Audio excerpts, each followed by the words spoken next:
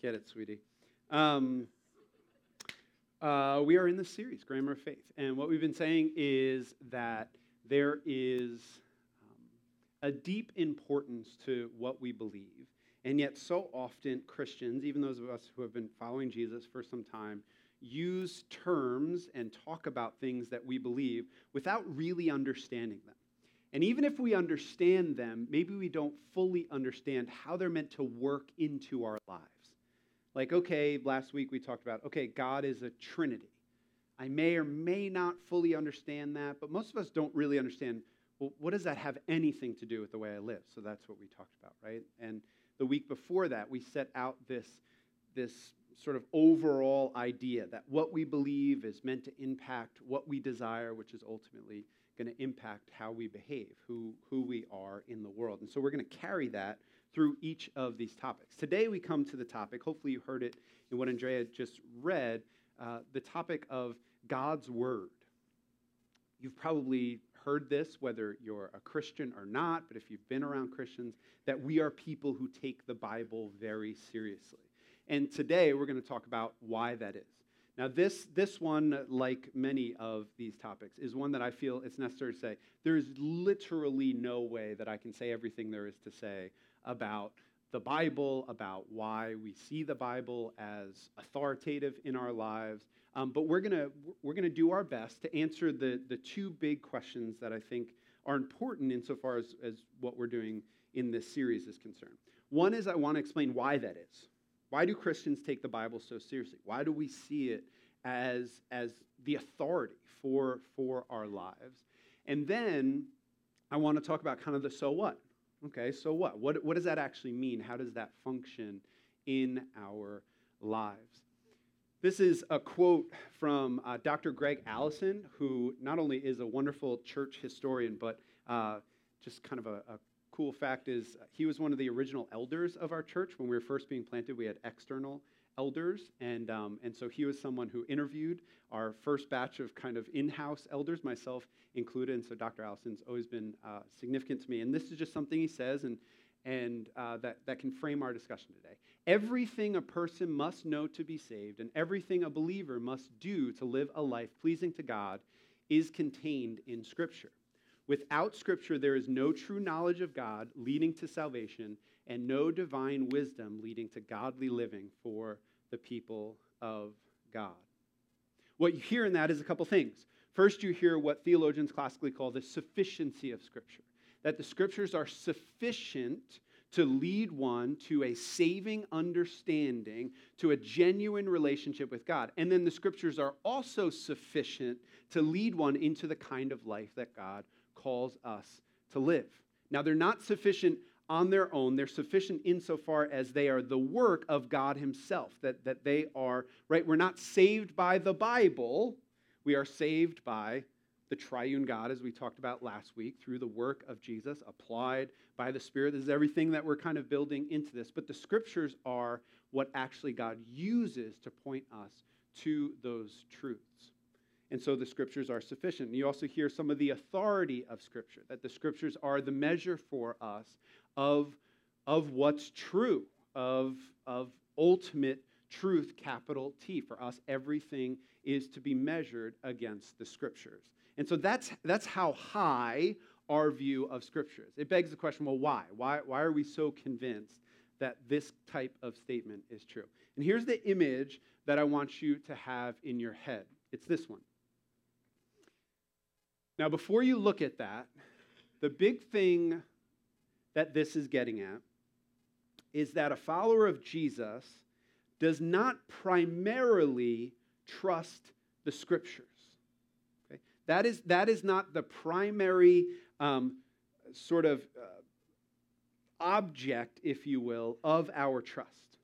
We do trust the Scriptures, but we trust the Scriptures because we first and foremost trust a person, namely Jesus Christ. So we trust Jesus first and foremost, and then we trust what he trusts, if you will. And so our understanding of Scripture, I don't know if you've ever quite heard it put this way, but is grounded first and foremost in our trust in Jesus. And here's what Jesus does. Jesus, right, stands in the middle of the biblical story, so to speak. He says things like, everything that's gone before my life and ministry and death and resurrection, everything in the scriptures was pointing to me. And then there's a sense in which he points forward to the existence of a scripture that hasn't actually happened yet. And so the language that I'm going to use this morning is that Jesus endorses and validates the OT there is the Old Testament, or the Hebrew Bible, if you want to think of it that way. That Jesus endorses and validates the Old Testament. That's sort of looking backwards. And what he does moving forwards is that he anticipates and authorizes the New Testament. Okay? Some of you blank stares, that's okay. We'll keep working on it. He endorses and validates. Let's look at the Old Testament ones. So Jesus, in his life and ministry, says things like this, which, by the way, of course, there's a circularity to this argument. Maybe you're feeling that already. Like, isn't this proved by the Bible? But that's a little bit like saying trusting reason by reasoning your way to trusting reason. Like, at some point, ultimate things have a circularity to them. Anyway, it's philosophical debate. But it just is what it is. Basically, whether it's the Bible or not, one thing that literally every historian agrees upon is that Jesus was a person of the Scriptures. He was a person of the book. So these seem like very valid things that he would have said, whether you trust the Scriptures or not. So Jesus says, this is in his most famous sermon called the Sermon on the Mount. He says, "Do not think that I have come to abolish the law or the prophets." That's basically the entire Old Testament. That's a way of talking about the entire Old Testament, the Torah and the prophets. "I have not come to abolish them, but to fulfill them. For truly I say to you, until heaven and earth pass away, not an iota," that's one of the letters in their language, "not an A, not a Z, not a dot, not a sentence, not a punctuation, will pass from the law until all is accomplished." Do you hear Jesus' endorsement of the Old Testament? Right? Jesus is saying, yes, the Old Testament is authoritatively the Word of God, and it's not to be dealt with lightly, basically. John 5, one of the other Gospels, says, "You search the Scriptures." This is Jesus talking to the teachers of those Old Testament Scriptures. He says, "You search the Scriptures because you think that in them you have eternal life. And it is they that bear witness about me, yet you refuse to come to me that you may have life." Again, Jesus' statement. Everything that's gone before was pointing to me. It was necessary for you to fully understand me. Now, there's a whole other sermon here about how we can study the Scriptures and, in fact, be experts on the Bible without actually personally encountering the one that they're meant to point to. This is a reminder that trust in the Bible is not ultimate. Trust in the Bible is ultimately rooted in Jesus and is meant to drive us back to trust in Jesus, to personal encounter with Jesus. Just one more here. This is after Jesus' resurrection. You might remember this scene. He's walking with these two people on the road to Emmaus. You remember this whole conversation? And this is what happens toward the end of that. He said to them, "O foolish ones and slow of heart to believe all that the prophets have spoken. Was it not necessary that the Christ should suffer these things and enter into his glory?" And then check this out. This is like one of the craziest moments in the entire Bible. "And beginning with Moses and all the prophets," again, a way of summarizing the entire Old Testament, he interpreted to them in all the Scriptures the things concerning himself. Imagine the masterclass this was on the Old Testament and how it points to Jesus. So, first idea here is that Jesus endorses and validates the Old Testament. Again, we're answering the question, why do we take the Bible so seriously? The answer is because Jesus does. Now, Jesus doesn't just look backwards at the Old Testament and say, yeah, those really are the Scriptures. He also now anticipates and authorizes the New Testament by saying things like this. Now, these are conversations that he specifically has with his apostles. Both of these come from what's known as the farewell discourse. Last conversation Jesus has with his closest friends and apostles before he's crucified. He says, "These things I've spoken to you while I'm still with you, but the Helper, the Holy Spirit, whom the Father will send in my name, he will teach you all things and bring to your remembrance all that I have said to you." There's a truth in here for all Christians, but this is much more specifically speaking to the apostles and saying there is a very specific role that these 12 that I've chosen, there's a specific role you're going to have that empowered by the Spirit, you're going to speak on my behalf and remember everything that I told you and write that down and record that such that we, 2,000 years later, would have access to that. This is Jesus praying to God the Father. He says, "For I've given them the words that you gave me, and they have received them and come to know in truth that I came from you, and they've believed that you sent me. I've given them your word, and the world has hated them because they're not of this world, just as I am not of the world." Again, a very specific task that he gives to the apostles. Then as we go forward in the New Testament, we see those very apostles having a conception of themselves as writing Scripture, as writing authoritative word of God in response to those very things that Jesus said. So this is Peter. You know, Peter, who's always kind of messing things up in the Gospels, ends up being one of these people that Jesus gives this authority to by the Spirit. And listen to what he says. He says, "We have the prophetic word more fully confirmed, to which you will do well to pay attention as to a lamp shining in a dark place, until the day dawns and the morning star rises in your hearts. Knowing this, first of all, that no prophecy of Scripture comes from someone's own interpretation. For no prophecy was ever produced by the will of man, but men spoke from God as they were carried along by the Holy Spirit." So he's saying Scripture is not something that's merely writing down some thoughts. It's not merely people writing down some wisdom that they've acquired through life. No, this is something carried along. Remember, we talked about the Holy Spirit last week, that the Holy Spirit has this enlivening, empowering role, and that's what the human divine partnership in writing Scripture looks like. And Peter says, that's what I'm doing right now. Listen to what he says later in that same letter. "And count the patience of our Lord as salvation, just as our beloved brother Paul," another one of, not the original apostle, but that's a whole other story, but one of these people that Jesus had commissioned, "also wrote to you according to the wisdom given him," right? Oh, is it just Paul's wisdom?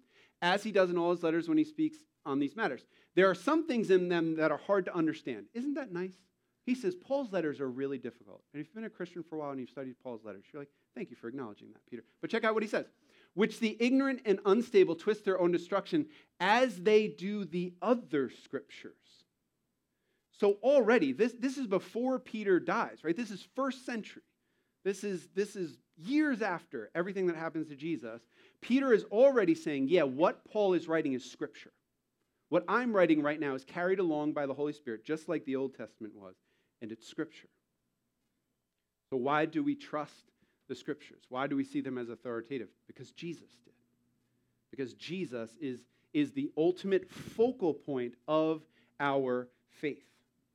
Some people jokingly say that especially in the West, especially American evangelicals, can have a trinity that's God the Father, God the Son, and God the Scriptures, right? And we want to avoid that overcorrection and sort of avoid over-personalizing the Scriptures, because guess who's left out of that? The Spirit, right? Again, because the Spirit's the wild cousin who, we don't really want to encounter that. The book seems much safer. We'll talk about that when we talk about the Holy Spirit.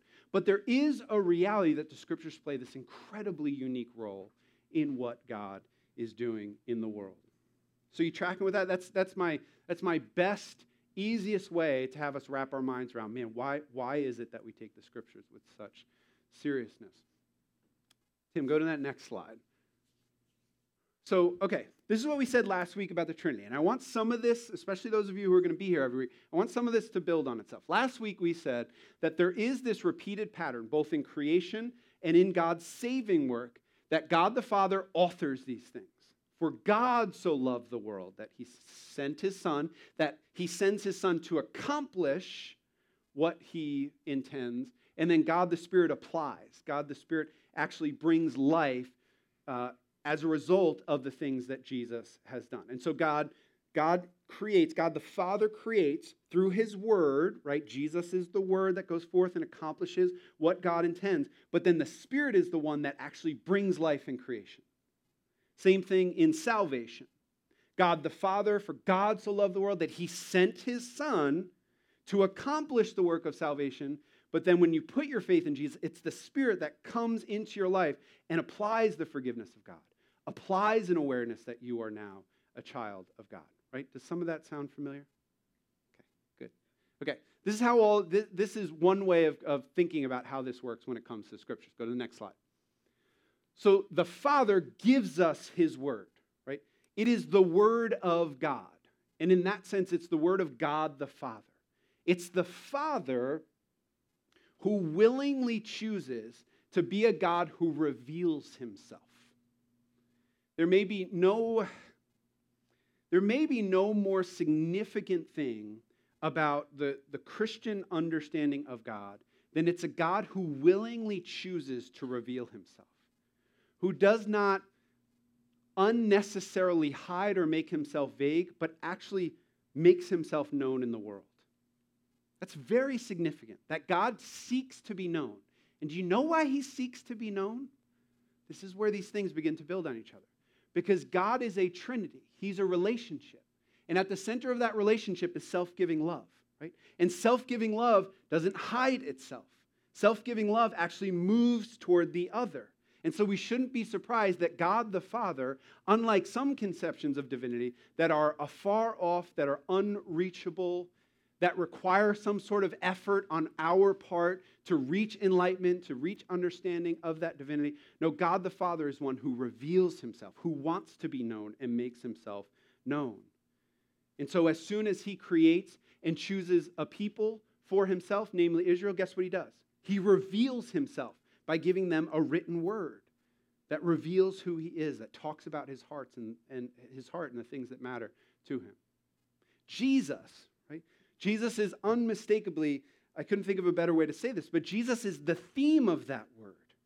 Jesus says that everything that God has revealed about himself up until this point is so that you would understand who I am and what I am doing and what I am accomplishing in the world.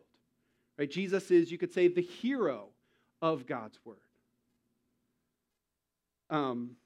Many of you love the Bible Project, right? And the Bible Project's one-liner is that we believe that the scriptures are a unified story. Anybody know it? What's it say? That all points to Jesus, right? I would say points to and through Jesus. I would just add the through Jesus because there is this future pointing thing in Jesus. But that's what the Bible is. It's a unified story that all points to Jesus. And so Jesus is the hero. Jesus is the theme. God, the Word exists to make Jesus' work known, in other words. And then what does the Spirit do? We're told that the Spirit is the one who applies that word in our life. The Spirit, one of my favorite sort of theological terms when it comes to Scriptures is the idea of the Spirit's illumination of the Word. If you've been following Jesus for any amount of time, I wonder if you've had this experience where either you're reading Scriptures and something just, boom, hits you. You go, oh, I needed that. Or you're sitting and you're listening to a sermon and something that's being taught, you go, whoa, that just came alive to me.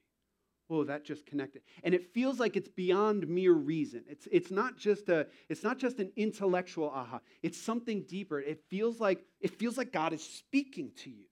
It feels like there's actually something going on inside. Maybe you've had this in the midst of worship.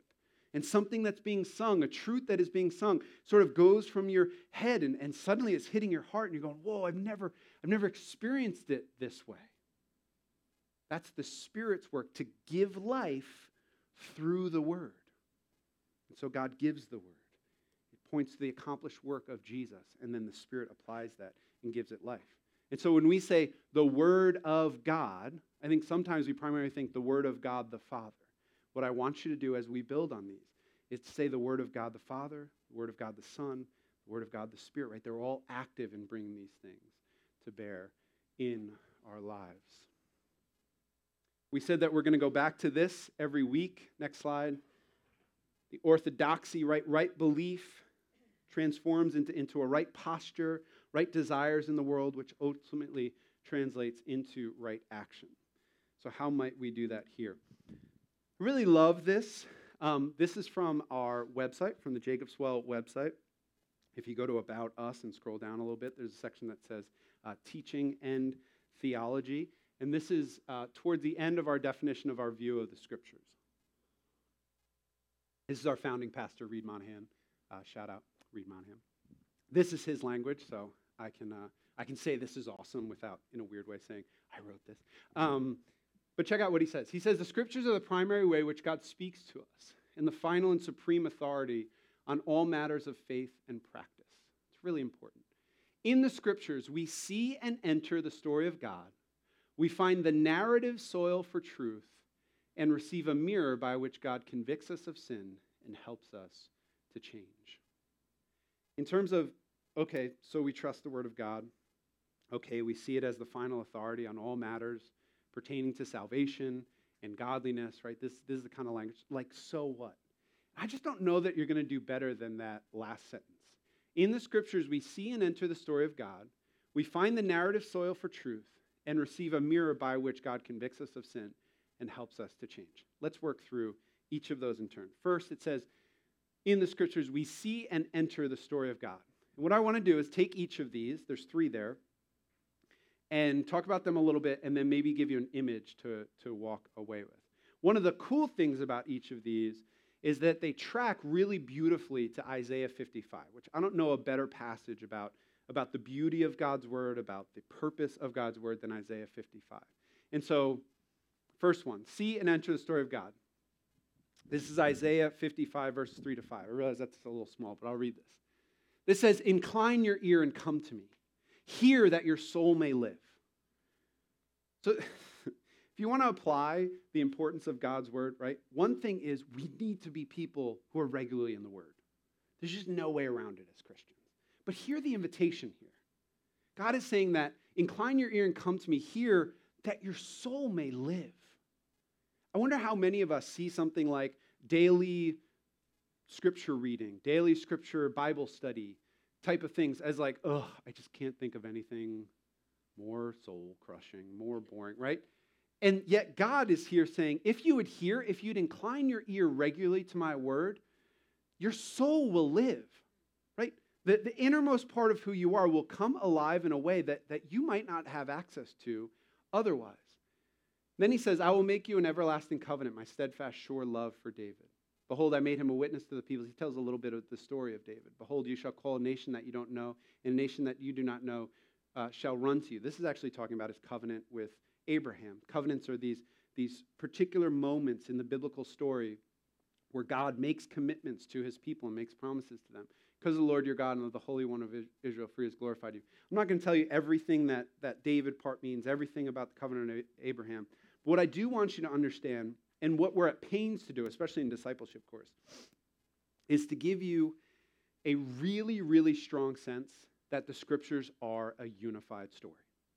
Like, we really want that to be part of what you understand is going on in the scriptures. That the scriptures are not, right, the Bible is actually not one book written by one person. It is written, you could argue, by one person, namely God the Father, God the Son, and God the Spirit. But in terms of human authors, it's actually a collection of books, right? Some of this you would get if you just keep coming to D-Course in Intellectual 101 and the 200s. We go a deep dive again. I can't say all that. What I want you to understand today is it's one story. This blew my mind. I didn't understand this until I was literally in grad school studying the Bible. And I was like, why did no one tell me this? It makes so much more sense to see it as a story that has a beginning and an end. And actually has this narrative thread that goes throughout it. That's what Isaiah 55 is saying. Isaiah 55 is saying, if you would incline your ear, you would come to understand that your life, that your own story, that the narrative of your everyday goings-on belongs in the midst of a much bigger story that God has been writing from the very foundation of the world and will bring to completion one day. Your story gets wrapped up in this much bigger story. It's one of the most profound, beautiful things about Christian faith is that our stories take on meaning because they get to be connected to this much larger story of what God is doing in the world. The classic way to put that together is to say that creation tells us certain things about God and in that story, but then there's this fall that happens that explains why the world is so messed up. But then there's the Jesus part that begins to put things back together, and then we come into the story after Jesus enters in, but we know where the story ends with the restoration of all things. Right now, there's like a 3 or 4 week version that we would give you of that in discipleship course, but that's sort of the overall contours of that story. One way to think about that is an example that the great Bible scholar N.T. Wright talks about. Do you know who this is? Next slide. That's not N.T. Wright. Who's that? William Shakespeare. That's how it sounds in my mind. Shakespeare. Here's what N.T. Wright says. He says one of the best ways to understand how the scriptures are meant to function in the life of a follower of Jesus is to see it like a 5-act play, like a classic Shakespearean 5-act play. But imagine that historians discover a Shakespearean drama that has 5 acts, like every drama that we're aware of that Shakespeare wrote, and yet Act 4 is missing. What would you do? What would you do? He says,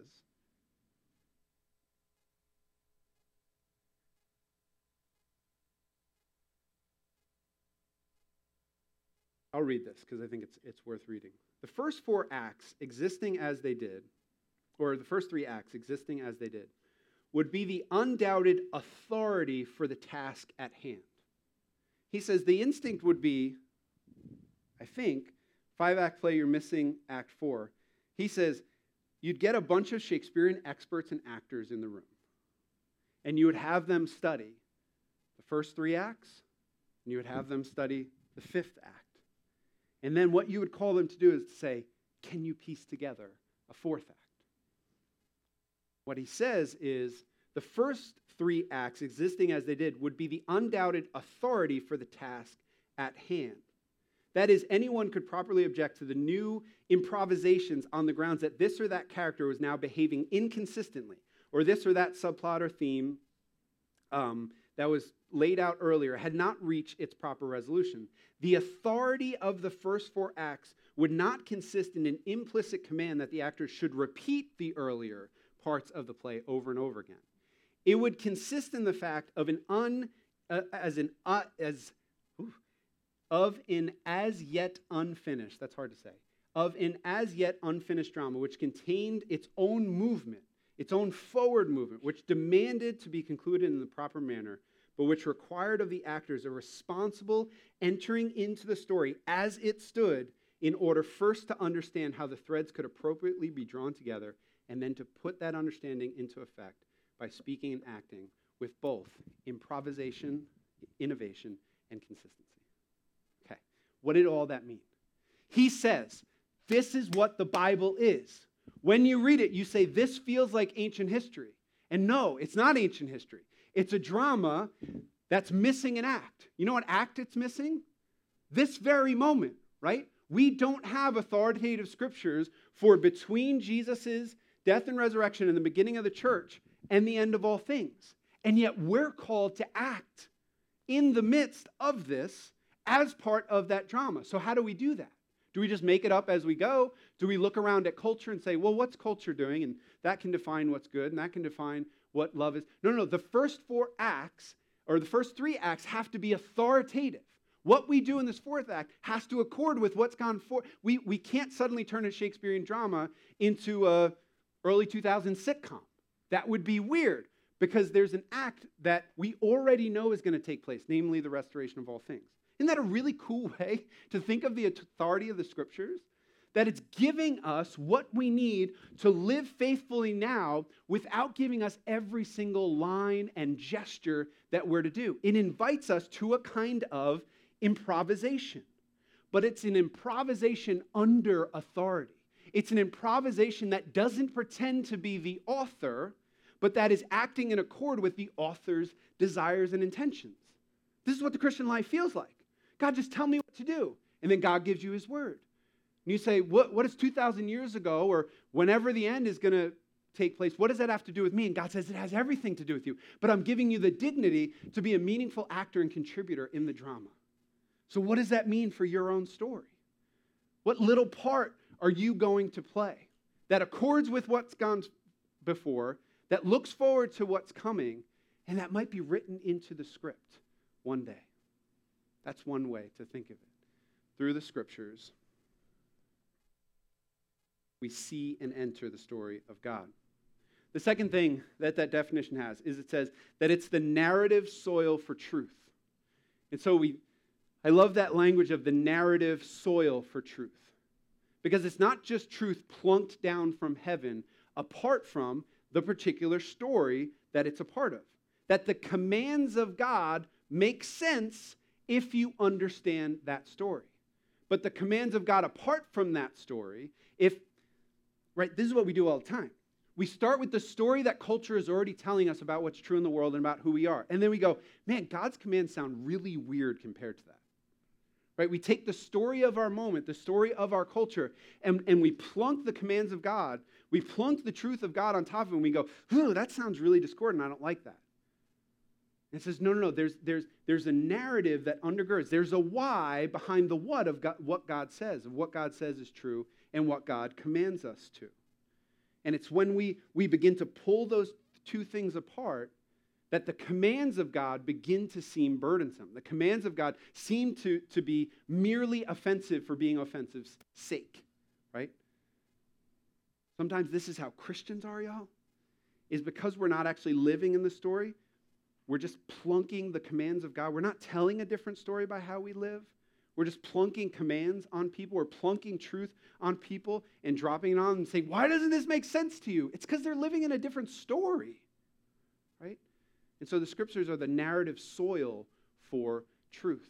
Great philosopher Alistair MacIntyre said, you've heard me say this if you've been around for a while, many times, is he said, I can only answer the question, what must I do if I understand of what story am I a part? I can only answer the question, what must I do if I understand of what story am I a part, right? Because the story that you're living in demands a certain kind of character, demands a certain kind of lines and action and resolution. I love this. This is also from Isaiah 55. God says, for my thoughts are not your thoughts, neither are your ways my ways, declares the Lord. For as the heavens are higher than the earth, so are my ways higher than yours, and my thoughts than your thoughts. When we come to the scriptures, we should expect to be challenged because we're dealing with a real God who is infinitely wiser and holier and knowledgeable than us. Okay? When you receive instruction, right, if you're trying to learn the cello and somehow you get linked up with Yo-Yo Ma, right, commonly regarded the greatest cellist in the world, right, somehow you end up with a lesson. And you go in and he starts giving you tips on hand placement and how you should, whatever you do with a cello. And you go, I don't know, Mr. Ma, right? Like, I have my own way of doing this. And I think your way is a little strange. And I'm going to do my way because I think it's the right way, right? That's an absurdity. Why? Because there's a superior knowledge, experience, and understanding of the thing that you're trying to accomplish. So you should expect to feel a little dumb, to feel even maybe a little offended when he goes, oh, like, that's how you do it, And I'm sitting there like, yes, this is how I do it. And he's like, why? It's not that tall, right? Right? You should expect there to be a kind of challenge, but a kind of challenge that's actually moving you toward a greater flourishing in the thing that you're trying to accomplish. What we do is we come to God's word and we so desperately want to take out the parts that offend us and the parts that are strange to us and the parts that maybe feel a little untenable to our postmodern neighbors, right? And to our classrooms and to our coworkers. This is the image that I would give you for this, right? Is that me, want to stand over God's word. This is supposed to be the other direction, I just realized. So flip that over, right?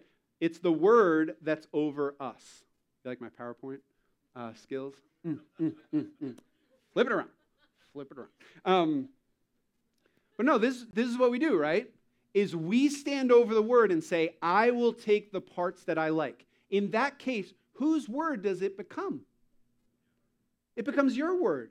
It becomes you saying to the expert, no, sorry, I know that's what you think, but this is how I do things and this is how I like things.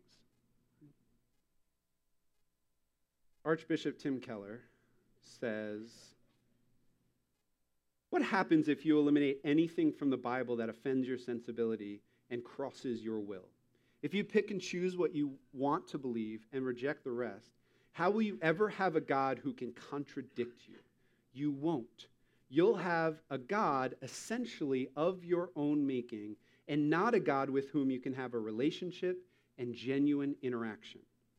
Only if your God can say things that outrage you and make you struggle, as in a real friendship or marriage, will you know that you have gotten hold of a real God and not a figment of your imagination.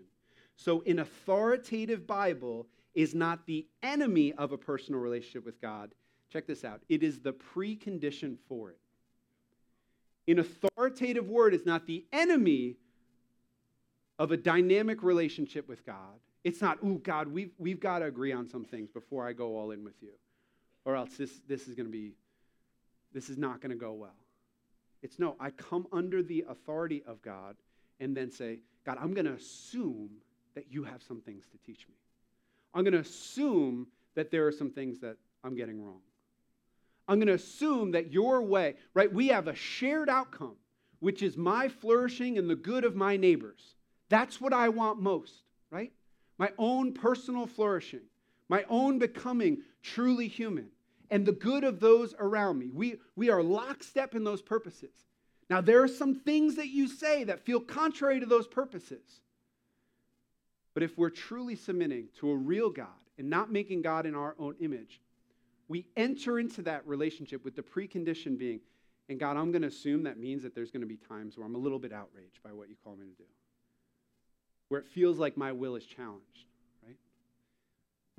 Jacob Swell, I don't know how many times I can say this in how many different ways, but if there is one predominant prayer that I would have for us as a community, is that we would be, as in our culture, that just deeply embedded in our culture, is a humility that says that we are willing to function under the assumption that we are individually and corporately getting some things wrong. And that the more that we truly sit under the authoritative word of God, the more that those things will actually work themselves out in community. And to not be scared of that. To not run from that. Not to say, I'm content in my faith as I know it right now. Because many Christians arrive at that point. And every Christian who arrives at that point arrives at it too early.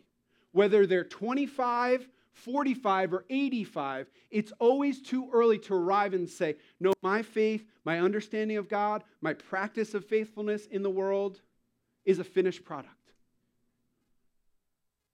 Because God's word will always challenge. It'll challenge even that posture to start with.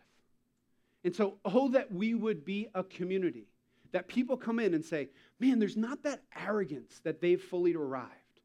You just don't sniff that from these people. Like discipleship course, people are really sitting there going, no, I need to hear something tonight. I'm not sitting here just to evaluate the content. Or I'm not sitting here thinking of everyone else in this room who needs to hear this.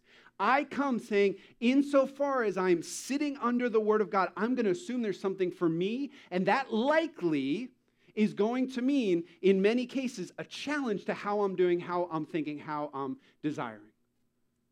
Rather than just a pat on the back, right? Praise God that sometimes the word comes into our life and encourages us, because we need that.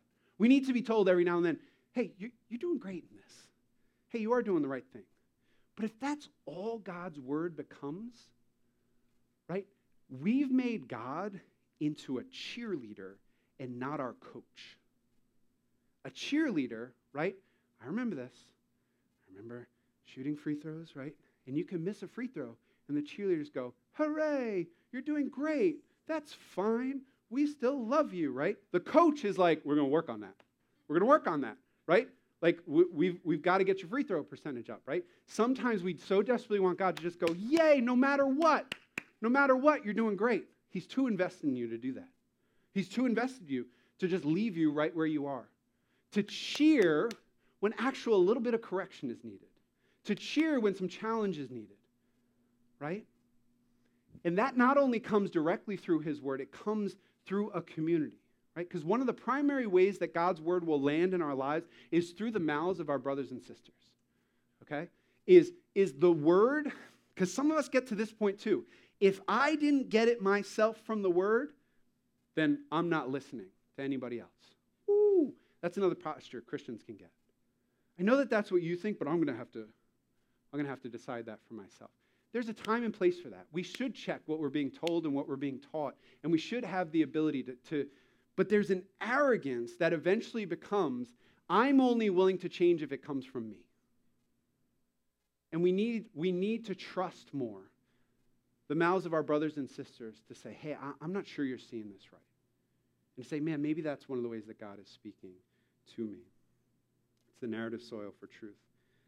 The third thing here is that it's a mirror for change. What it specifically says is, in the scriptures, we receive a mirror by which God convicts us of sin and helps us to change. Love that. This is again from Isaiah 55. It says, for as the rain and snow come down from heaven and do not return there, but water the earth, making it bring forth and sprout, giving seed to the sower and bread to the eater, so shall my word be that goes out from my mouth. It shall not return to me empty, but it shall accomplish that which I purpose and shall succeed in the thing for which I sent it. I love this. One of the things that God's word is intended to do is it's intended to accomplish things. That God's word, empowered by the Spirit, is one of God's ways of accomplishing things in the world. It's one of the ways that he speeds along his narrative. It's not a dead book, right? It's a living book. This is one of the craziest things that the scriptures say again and again, that God's word is in Hebrews, it says it's living and active. It's active. It's to be active in our life. It's actually God sends his word. God sends sermons into your life to accomplish something.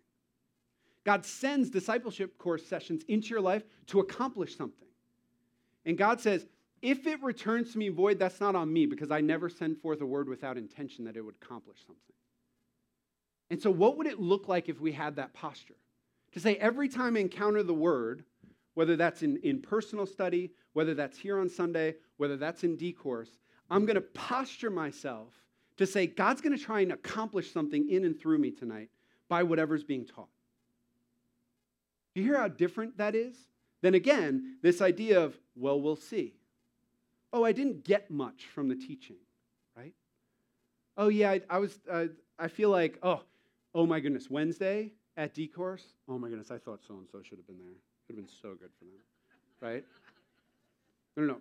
God's word might be intended to accomplish something in them, but it's meant to accomplish something in you, right? That God's word is rain.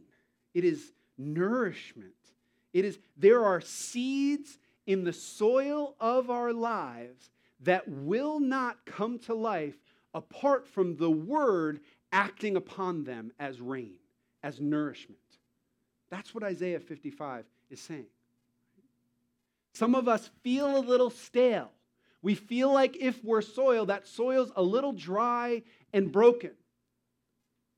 And we say, God, send the rain. And God says, oh, I'm trying. I'm trying. But the word remains closed in your private life. Your heart remains closed when others are trying to bring the word to you. The rain is out there. Your umbrella's too big. Lay down the umbrella. Let it pour over you and watch the life that comes. If you would just follow, right? Like so often, I was just preparing for this coming week in D-Course, and so often the question that we land on is, in response to what you've heard tonight, what's one thing that God is asking you to do?